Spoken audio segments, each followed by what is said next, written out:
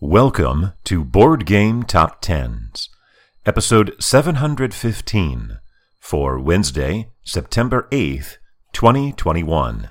This is the GTS Distribution Edition, a monthly look at the highest-selling board games in the hobby industry, according to that distributor.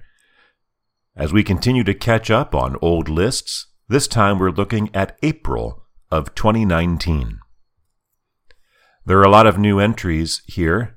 Debuting at number 10, Rick and Morty, Look Who's Purging Now, by Ben Pinchback, Matt Riddle, and Jared Saramago, published by Cryptozoic Entertainment.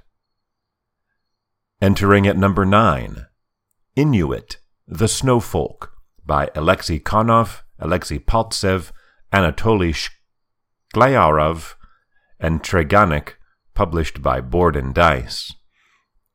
Climbing from number 18 in March up to number 8, and charting for the fifth time, the last time back in the second quarter of 2015, Coup, by Riki Tata, published by Indie Boards and Cards. You may recall from the ICV2 list that it is in spring of 2019 that Coup suddenly reappeared over there as well. I still have not located a good answer for why Coup had a sudden resurgence a couple of years ago. Last time's number 1 tumbles down to number 7, Teotihuacan, by Daniela Teschini, published by NSKN Games. At number 6, Robinson Crusoe, Mystery Tales, by Ignacy Trzewiczek and Joanna Kijanka, published by Portal Games. Entering at number 5, Catch the Moon, by Fabian Riffon and Juan Rodriguez, published by Bombyx. At number 4, Space Base, The Emergence of Shy Pluto, by John D. Clare, published by Alderac Entertainment Group. This is an expansion to Space Base. Now, I'm not saying Space Space, I'm saying Space Base. You can hear the difference. Entering at number 3, Tiny Towns, by Peter McPherson, published by Alderac Entertainment Group.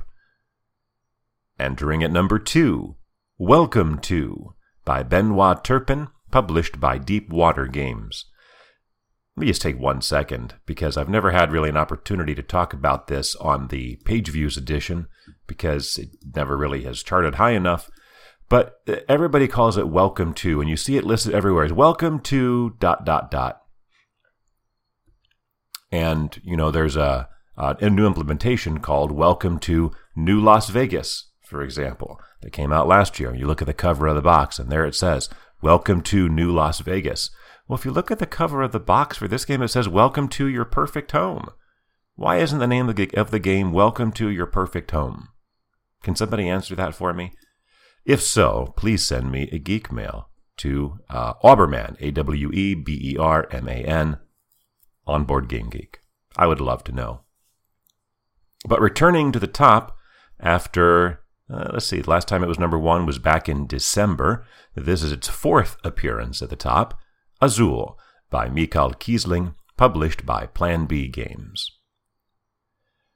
And as we look at the other list, that is the sales list, or the sales by money list. Man, I really, there's a third request.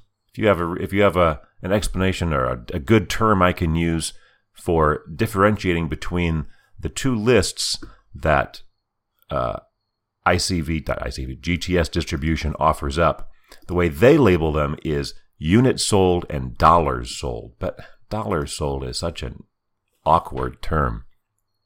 Anyway, on that other list, the Space Base expansion is down at number 10. Waterdeep, Dungeon of the Mad Mage charts at number 9. That's up from 19 on the other list, but is at the same spot where it was in March on the sales list.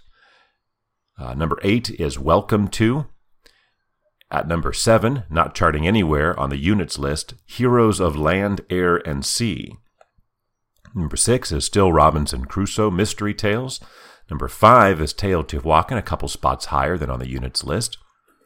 Up from 15 to 4, The Reckoners, Tiny Towns nails down the number 3 spot. Appearing only on the dollars list, not on the units list at all, way up at number 2, is Waterdeep Dungeon of the Mad Mage, the premium edition, whereas Azul holds down number 1 on both lists. This edition was for April of 2019, and we are dating it Wednesday, September 8th, 2021.